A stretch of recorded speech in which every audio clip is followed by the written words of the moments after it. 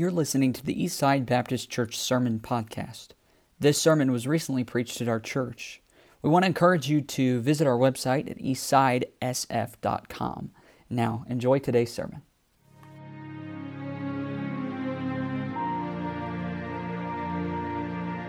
Of your relationship with Christ having begun. Communion, the Lord's Supper, the Lord's table, is a symbol of your continued good standing of fellowship with Jesus Christ in your relationship.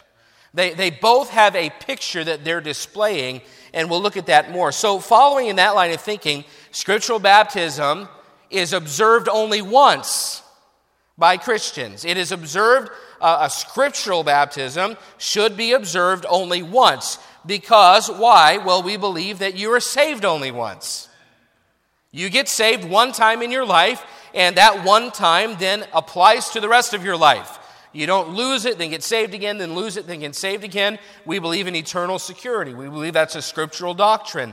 So in the same way, though, that baptism is practiced once, scriptural baptism, I should say, is practiced one time by a believer, the Lord's Supper is to be observed repeatedly throughout our lives as a sign of our ongoing and continued relationship with Jesus Christ and His church. So to determine what the Lord's Supper is, I'll try to answer some questions. What are the elements involved? What's the meaning of the supper, and who should participate in the supper? So the elements, the meaning, and participants. First, we'll look at the elements. Look at Matthew chapter 26. Matthew chapter 26, and beginning in verse 26. And just to give you context, I'm sure most of you know this, that this is the Last Supper. This is the night that Jesus Christ was betrayed by Judas and taken to the cross. Look at verse 26. And as they were eating, Jesus took bread and blessed it and brake it and gave it to the disciples and said, "Take, eat, this is my body." And he took the cup and gave thanks and gave it to them, saying, "Drink ye all of it, for this is my blood of the New Testament, which is shed for many for the remission of sins. But I say unto you, I will not drink henceforth of this fruit of the vine until that day when I drink it new with you in my Father's kingdom." And when they had sung an hymn, they went out into the Mount of Olives. So this is the Last Supper right before Jesus Christ's death, right before His betrayal, right before He's arrested and put on trial and then crucified. But it also serves as a template for the Lord's Supper in the New Testament church. So this was referred to by Paul in 1 Corinthians. This was the pattern, this was the template for the Lord's Supper that the New Testament churches would follow. There are two elements mentioned here, though. We're looking first at the elements. There are two elements. There's the bread that Jesus distributed, and then what is simply called, we might just call it the cup. He said he took the cup, or the fruit of the vine. In verse 29, the bread, he says, now it's easy because he gives us the meaning. The bread is a symbol of His body. The cup, or the fruit of the vine, is a symbol of the blood. And obviously, we'll start with that. That's speaking of the juice. Now, let me just say, there's no indication in any of the gospel accounts that this was intoxicating wine. And furthermore, we know that Jesus Christ was sinless, and to engage in drinking intoxicating wine or strong drink would be to discard many biblical warnings, which He would never do. So let's just put that to rest. The cup contained grape juice. It was not strong drink. That's why a scriptural observance of the Lord's Supper doesn't use an intoxicating beverage to symbolize the blood of Jesus Christ. It would use a non-alcoholic grape juice because that reflects what Jesus used. It was the fruit of the vine. The other element that is mentioned here as part of the supper is the bread. And by the way, this account is also in Mark 14 and in Luke 22 as well. And we might turn to those here in a moment, at least one of those. But in the three gospel accounts, Jesus Christ is mentioned not only with the cup, which we know, but breaking the bread for the disciples. And in the gospel passages, admittedly, it does not explicitly say that Jesus used unleavened bread, which that's traditionally what we use, unleavened bread. And even though the New Testament doesn't specifically say that about the bread used in the Lord's Supper, we can be certain it was unleavened bread. And look over in Luke chapter 22. Luke chapter 22. We'll turn to a few passages here tonight. Luke chapter 22, it began reading in verse 7. Luke chapter 22, verse 7. It says, "Then came the day of unleavened bread, when the Passover must be killed. And he sent Peter and John, saying, Go and prepare us the Passover, that we may eat. And they said unto him, Where wilt thou that we prepare? And he said unto them, Behold, when ye are entered into the city, there shall a man meet you, bearing a pitcher of water. Follow him into the house where he entereth in. And ye shall say unto the goodman of the house, The master saith unto thee, Where is the guest chamber, where I shall eat the Passover with my disciples? And he shall show you a large upper room furnished. There make ready. And they went and found as he had said unto them, and they made ready the Passover. And the very next part, the very next passage, in my Bible, it even has the heading, the Lord's Supper, before the very next verse. So this is the account that Luke gave us of what we just read back over there in Matthew 26. But I want you to notice, though, in verse 7, it says, Then came the day of unleavened bread. So this is the day of unleavened bread. In Mark 14, it tells us it was the first day of unleavened bread. Exodus 12:15 gives some instruction here that for that day of unleavened bread, it says, 7 days shall ye eat unleavened bread, even the first day ye shall put away leaven out of your houses. So there's no leaven even in the house, for whosoever eateth leavened bread from the first day until the seventh day, that so shall be cut off from Israel. So God's law clearly forbids anyone eating leavened bread during this time, during this feast of unleavened bread, or the first day of unleavened bread. It's a picture of the Exodus when they had no time to let their bread rise. And we could look in that, but I think most of us understand they were escaping Egypt. They didn't have much time. They didn't have time to let the bread rise. And leaven in Scripture also is a picture of sin and corruption. So it would not have been used during the Passover. And as a matter of fact, like we already read, the Jews were told to remove leaven even out of their houses.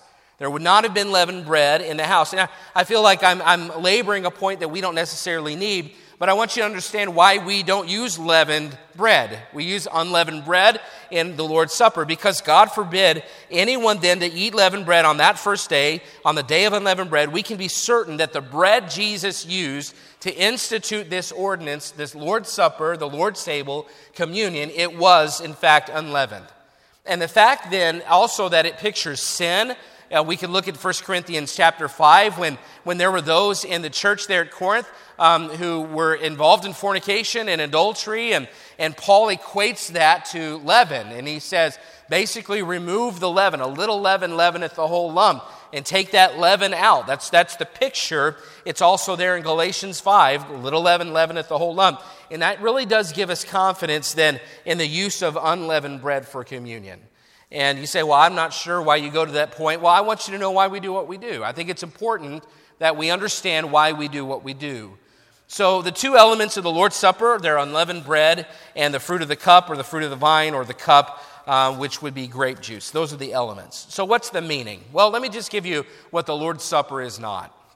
Okay, the Lord's Supper is not the Baptist equivalent of a sacrament or the Eucharist, Holy Communion, or even Mass, which would be terms that other denominations would use. We don't believe that the elements in the Lord's Supper aid in salvation. And there are those that do believe that. They call it a sacrament. They believe it aids in salvation. It's not transubstantiation, which some denominations believe, and that's the belief that upon the pronouncement by the priest, then the bread and the wine literally and actually changes in substance to the literal body or flesh and blood of Jesus Christ. They believe it's transubstantiation is what the term that would be called, and yet we don't believe that teaching is scriptural. Jesus was speaking metaphorically, not literally, and the one way that we know that is Hebrews 1 says that Jesus Christ, we know that he died literally. His body was placed on a cross. He was buried there in the tomb. His body literally rose from the dead, and his body was on earth for a while, then was ascended into heaven. In Acts chapter 1, we know that his literal body is in heaven. And Hebrews chapter 1 verse 3 says that he is bodily in heaven. That's where he is now. And so we can't then literally be eating his body and flesh on earth. Another reason we believe that is that eating literal blood is forbidden by the law in the book of Leviticus chapter 17. And so for then Jesus Christ to institute something that was a big deal in the law from God to his people would go against not just logic, but against scriptural commandment. Is forbidden to eat blood. Christ's sacrifice, here's another reason why we don't believe it was literally his body, it's supposed to be literally his body and blood, is that his sacrifice was once for all, according to Hebrews chapter 10. One time he died. It is not to be repeated. He doesn't have to be repeated. He died once, and that dying once was enough to save us of all the sins we'd ever commit. Once for all. And so for us then to say that his body and his blood would be present physically and literally would be almost to say, akin to saying that he is repeating the sacrifice every time that we take the Lord's Supper. We don't believe that to be true. Another is that Jesus Christ is creator and therefore cannot be created. And in a sense, every time that someone says, if they believe that the wafer and the wine turn into the body and blood, it's almost like his body is being created. And he's creator, he cannot be created. It's also not consubstantiation, which would be more of the Protestant view, in that it modifies the thought some. It doesn't say that it literally becomes the body and the blood, but even though the elements are changed, they do believe the real body and blood of Jesus Christ are mystically present in the Lord's Supper, and that they're both then, in fact, eaten because they're mystically present. But again, scriptural evidence is hard to find to support that. It's also not the Christian Passover. That would be more of a covenant theology. That covenant theology are those, and by the way, be careful of this, because covenant theology would say that they would equate Israel and the church. And they would say that the church is the same as Israel, and all the promises to Israel have now been moved to the church. And we don't believe that, because we believe that there are dispensations and that Jesus Christ was dealing with Israel for a time. They rejected him. He set them aside. Now we're in the church age, but he's not done with Israel. We have to know that the tribulation is the time of Jacob's trouble. So he will then work with, after he removes the church, he will work with Israel again. He's not done with that. We have not replaced Israel. And that really does help in our interpretation. But those with covenant theology would say that things like circumcision and baptism are kind of the same, and that the Passover and the Lord's Supper are the same. And I know a lot of good men who follow the pattern of doing the Lord's Supper once a year, and I like that idea, but they're not doing it to say that the Lord's Supper is the new Passover. And we be careful of that. They're following more the pattern of the first Lord's Supper, which was done right before Jesus Christ's death. And I do like that idea, and COVID has kind of derailed us in doing it. We're going to be doing it at some time very soon, but and I'll let you know about that. But the Christian Passover, the reason that we don't believe that the Lord's Supper is the Passover is because Jesus Christ is our Passover. 1 Corinthians chapter 5 says Christ is our Passover. He was sacrificed for us. So the fact that he's called our Passover means that the Passover has been done away with. It's been fulfilled in Jesus Christ. He was sacrificed for us, and the Passover no longer has to be held. So it's no longer the Passover, although there are some similarities, it seems. We don't celebrate this Passover because Jesus Christ did away with the need for it. It's not a sacrament. It's not a means of receiving grace, as some believe. It's also, the Lord's Supper is also not a potluck. We have potlucks. We like potlucks. We're Baptists. We do that. It's not a fellowship, though. Early churches, Paul even rebuked them, and we'll read some of this.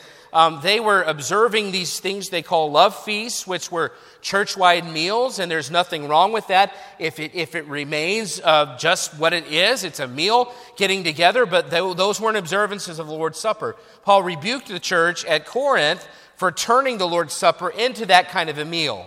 And again, we're going to read that here in just a minute. You can actually turn to 1 Corinthians chapter 11, and we'll be reading some of that here in just a moment. So that's what communion is not. Those are the things communion is not. It is not a means of receiving grace. It is not salvation. It is not the literal body of Jesus Christ and the literal blood of Jesus Christ. And I think those reasons are enough for us to believe then, just scripturally, as we interpret naturally, it becomes apparent. Communion, then, what it is a sign, it is a commemoration of Christ's death. That's the first thing.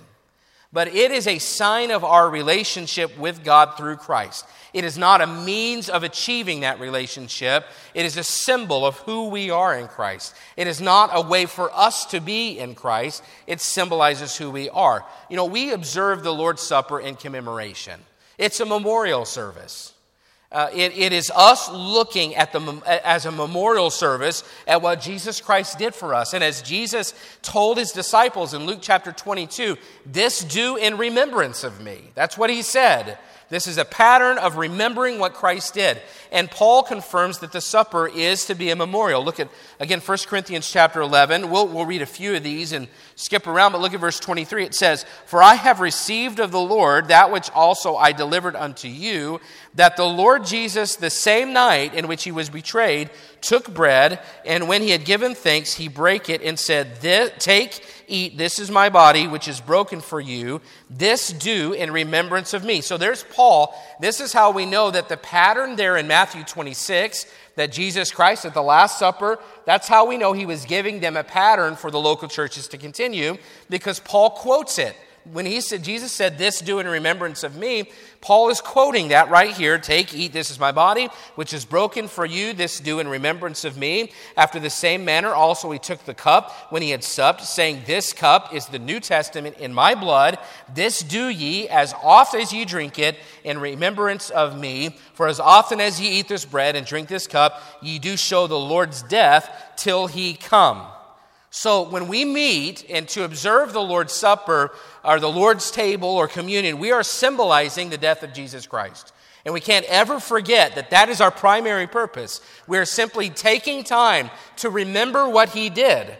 The broken body symbolizes the breaking of his body and how terrible the cross was. It's a symbol of that. The juice symbolizes the blood that Jesus shed on the cross. And Paul tells us that the purpose of communion is to show the Lord's death till he come. And that's what we're doing every time. That's the point of the ordinance. And while it's true that we should take the Lord's Supper together as a church and we should be in unity when we receive the Lord's Supper, it's not really about our unity. And while it's important that when we come together and we take the Lord's Supper, that we examine ourselves, it's not really just about self-examination. And while it's important and necessary that we understand why we use the elements we use, we can't forget what those elements represent. Every time we come together to observe the Lord's Supper, our minds must be centered on the cross. We must be focused on his death. We are to be showing his death until he comes again. Well, that's why we approach the Lord's Supper with a solemn spirit. Because if you imagine that you were standing there or sitting there watching the cross on that day, it would not be a potluck. It would not be just a celebration. It would not be something that we take lightly and that we don't really think about. We just go, no, if we were standing there or sitting there watching the cross, we would take it very seriously. We would be somber. Our minds would be focused. I guarantee you, if you were watching a man die on the cross, your mind would not be elsewhere. It would be all you could think about. It would be your focus. And if I could, and there's no scriptural mandate about how often to do it. Obviously, I would have already done it. Last year, I had it planned when COVID happened, and this year, I'm just trying to figure out how to do it this year. But that's why, one of the reasons why I personally don't want to do it too often, because if you do it too often, I think what can happen, like was happening at Corinth, is that they weren't taking it seriously. It was a fellowship. It was a potluck. And I don't discredit people that do it more often, but I think that there's a balance between doing it too much and then it losing some of its luster and you not taking it so seriously. Because if you imagine that you're watching the death of a man on a cross, your mind would not be elsewhere. It would be focused. It would be somber. Now, if you could understand what he was doing on the cross, what Jesus Christ was doing, you also would be thankful. you would be thinking, well, he's doing that for me. I mean, he's literally on that cross bearing my sins and the sins that I've committed, the thoughts that I had today that I shouldn't have had. I mean, he's dying for those.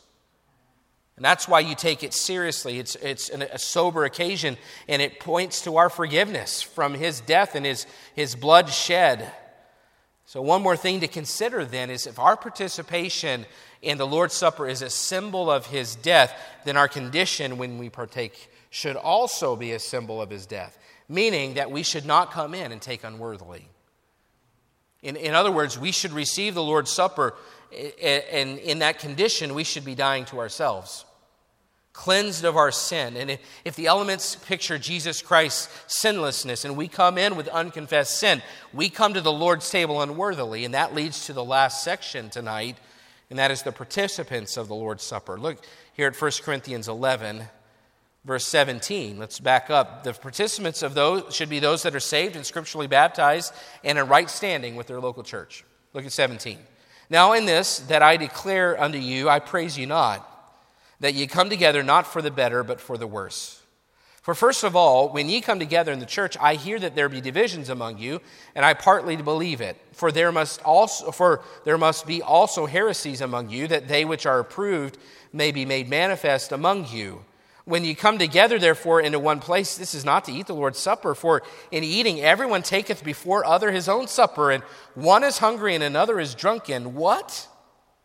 Have ye not houses to eat and drink in? Or despise ye the church of God, and shame them that have not? What shall I say to you? Shall I praise you in this? I praise you not.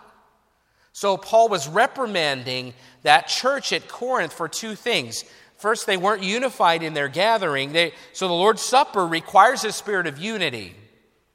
It requires a spirit of people in a local church being right with each other, by the way. When we take the Lord's Supper, we come together in communion. If you have aught with another brother, you better take care of that before you come together, because Paul was reprimanding the church at Corinth for not being unified when they came together for the Lord's Supper. So Christ died so that there was a spirit here of carnality. Christ died so we wouldn't have to be carnal. Christ died so that we wouldn't be operating in our flesh. So why would we celebrate his death with carnality? Why would we come together and have a spirit of disunity and fleshliness and carnality? Why would we come walking in the flesh? That would be in many ways a slight to the very sacrifice that we're thinking of. But two, he was also reprimanding them for using the occasion to engage in a party-like fellowship. They were coming together, and some were getting together just to eat, and they were eating more than others, and some were using it as an occasion for drunkenness. They were just getting together. And Paul reprimands them. He's saying this is a big deal. You don't just take this lightly. Look at verse 22. We've already read this. Verse 23. For I've received of the Lord that which also I delivered unto you, that the Lord Jesus, the same night in which he was betrayed, took bread. We already read that. I don't have to read that again. This just recaps the pattern that Jesus Christ laid out for the Lord's table. Look down in verse 27. Wherefore, whosoever shall eat this bread and drink this cup of the Lord unworthily shall be guilty of the body and blood of the Lord. But let a man examine himself, and so let him eat of that bread and drink of that cup. For he that eateth and drinketh unworthily eateth and drinketh damnation to himself, not discerning the Lord's body. For this cause many are weak and sickly among you, and many sleep. For if we would judge ourselves, we should not be judged. But when we are judged, we are chastened of the Lord, that we should not be condemned with the world. Wherefore, my brethren, when ye come together to eat, tarry one for another. And if any man hunger, let him eat at home, that ye come not together unto condemnation. And the rest will I set in order when I come. That's a serious statement there at the end. It's almost like, just wait till I get home. You ever hear that from your dad? Just wait till I get home. When Paul was coming, there was more to set in order, but he's dealing with the Lord's Supper. And to take the Lord's Supper with open and unconfessed sin, or unrepentant about your sin, is to miss the point completely. It's saying, let's honor Christ's sacrifice for our sins and therefore come sinless. I know you're not going to come perfect, but if you have things unconfessed in your life and you come and take of the Lord's Supper, you're at odds with a brother, you have a fleshly spirit of carnality, that's not the spirit with which to take the Lord's Supper and the communion.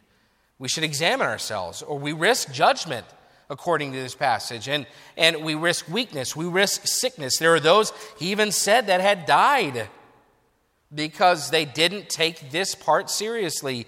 This is serious. And when we take communion, we're essentially saying Christ's sacrifice has made forgiveness of sin possible, so we should come to the table with sins confessed. That's why Paul told the Corinthians in chapter 5, purge out the old leaven, and of those who are living in sin, don't even eat with them. Meanwhile, if there were those with open and unconfessed sins and unrepentant spirits about it, then they shouldn't engage in the Lord's Supper. They shouldn't be involved in the communion. It's serious to take it unworthily. And these truths are the reason then, that we would practice the Lord's table as a local church ordinance. And not everyone holds that position. That plenty of men I love, plenty of men I respect don't have the same practice. And as I say about just about everything, let every man be fully persuaded in his own mind, at least those things that aren't explicitly stated. But my reason for limiting it to the local church is the fact that certainly feels like the safest position. The instructions here are given to a local church. And that's the first and primary reason that would be what I would hold to. And 1 Corinthians is written to a local church. It was written to the church at Corinth. And since there's not other guidelines to have, then we would say, then it seems very obvious these are instructions for a local church. And I don't know how you can say when you come together and be talking about anything other than a local church. And he says, when you come together, he's talking to a local church and their involvement. And that would be there's also a level here of accountability. 1 Corinthians 5, the church is responsible for removing members from fellowship if they were in open sin. And that leads to the big reasons that we would be what most people would call closed communion, at least I would be, and I follow Pastor Spencer's position on that as well. This church has for a while now been closed communion. The two ordinances, the reasons I've just given you, it's written to a local church. First, there's a level of accountability mentioned here, and that their interactions with each other either qualified or disqualified them from taking the supper. And if there's no accountability, then there are no conditions. And so that really starts to give us an idea. But the other part is what I mentioned at the beginning, and that the two ordinances are baptism and the Lord's Supper. And baptism, again, is the ordinance of a relationship. It's the ordinance that pictures our relationship with Christ. It pictures our relationship with His local church. We're a part of it. We're committing to it. We've been saved. And if you've been saved, baptism pictures that relationship. And it identifies you both with Christ and with that local church. And you only have to do that once. But communion, the Lord's table, the Lord's Supper, is about fellowship. Meaning, it implies that our fellowship is right. And our fellowship, not just with Christ, although that's a big part of it, but if you read 1 Corinthians 11, your fellowship with your local church must be right for you to take it. Yeah. And so if that's the qualification, then I don't know how you have a standard of accountability with someone who's not part of a local church to be engaged in the Lord's Supper. There's a condition then, and listen, I'm not trying to be exclusive. This is not a secret club. But it's written to a local church. There are qualifications or conditions when ye come together. And because the Bible doesn't explicitly say, well, here are those that can be involved, I just take, okay, who does Paul say is involved? Well, it's a local church. And it's about fellowship. It implies that you're in good standing with Christ. It implies that you're in good standing with your local church. And if not, make it right before you partake. So if the qualification for partaking in the Lord's Supper is good standing of fellowship within a church body, it seems safest to me then to limit those who participate to that church body. That would be the reason that I would hold to what many would call closed communion, in which Eastside members are those that participate. Others would take a close communion stance in that they allow other members of other independent Baptist churches of like faith to partake. And that is a decision that's up to each church and pastor. And I know men and love men that hold that position. And because I draw a little bit of a tighter line doesn't mean that I break fellowship with those men at all. Men that I respect have that position. I just go with what I feel is the safest position. and what I feel is most explicitly defensible from God's Word. Others might be called what you would say open communion, which that would mean that they open it up to anybody who is saved, and there are some who open it up to anybody who wants to come and take it, and that's a much more difficult position scripturally to defend, in my opinion. I mean, if Paul was saying that your qualification for taking it is that you have unity with your local church, and someone's not a part of a local church at all, or someone has never claimed to be saved even at all, I think that position is much more indefensible. It seems harder to defend. An ordinance applies the unity of doctrine, and in the same way that baptism identifies with doctrine, the Lord's Supper does too.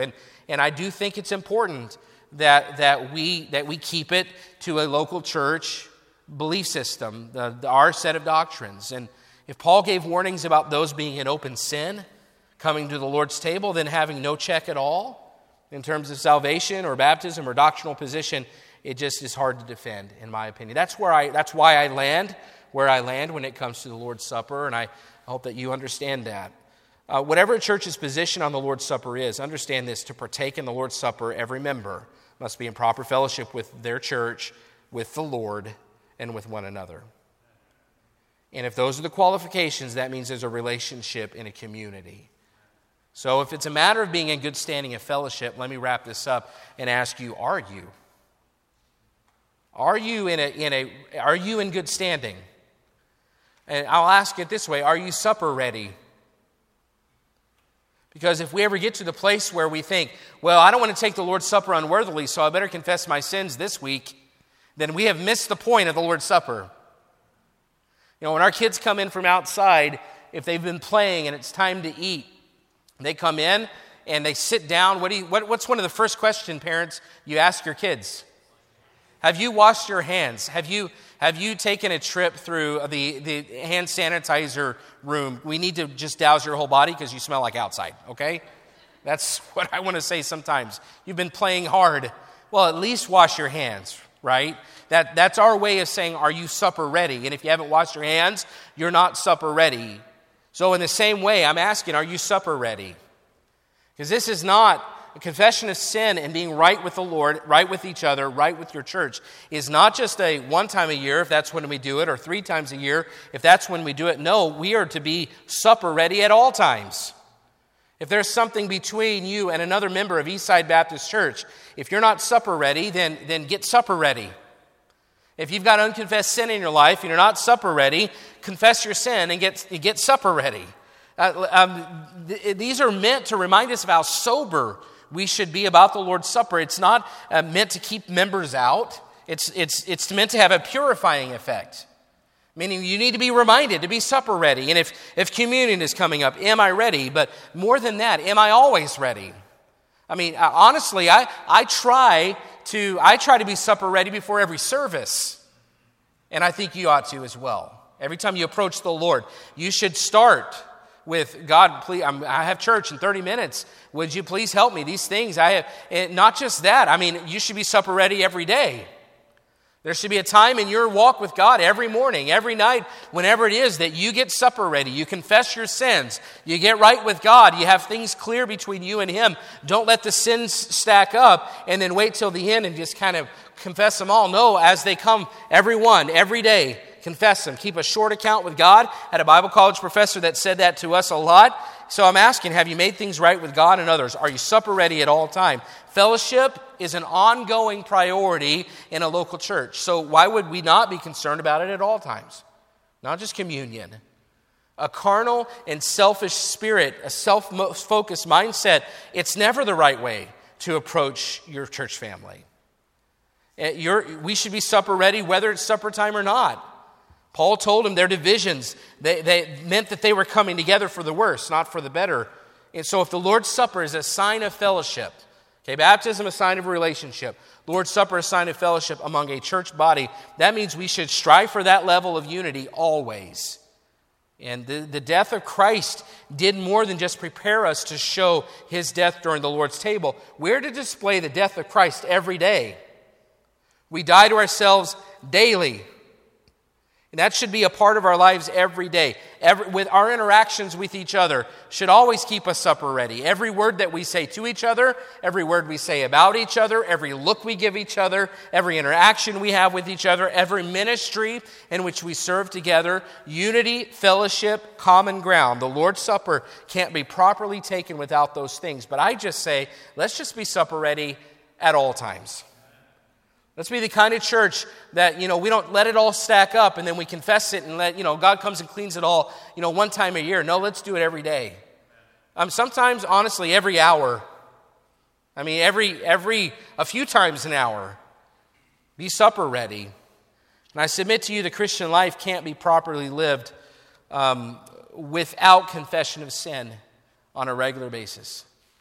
Don't just wash your hands before supper. Make it a daily habit. Let's show the effects of the Lord's death every day in our workplaces and in our communities.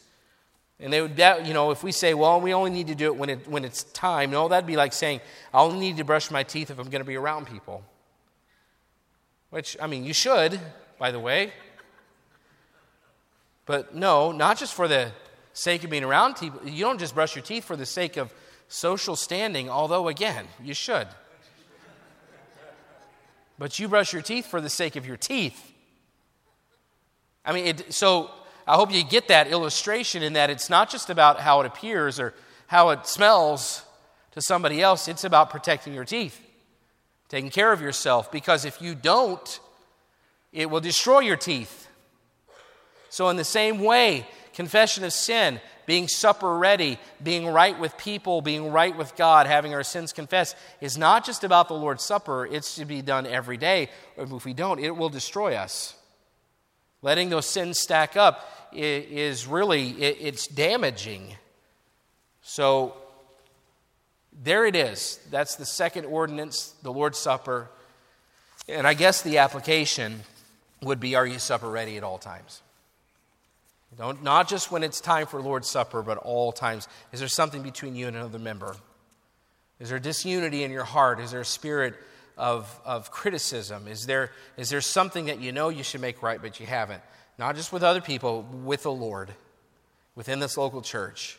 Let's make sure that we're always supper ready. It's a good way to live, not just for the Lord's Supper. All right, let's stand. Every head bowed, every eye closed. Give you an opportunity to respond tonight. And I hope that you have seen that the Lord's Supper, as academic as this information is, it should make a difference.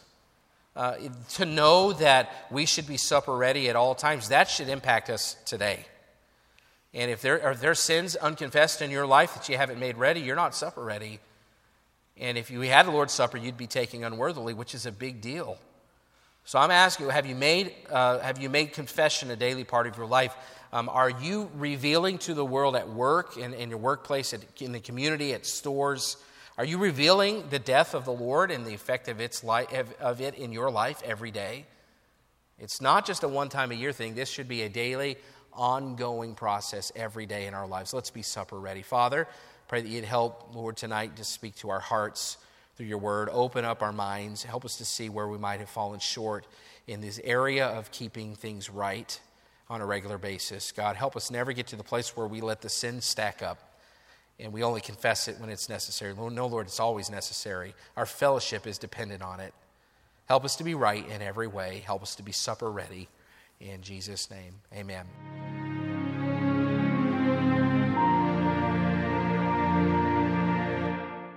We want to encourage you to visit our website at eastsidesf.com.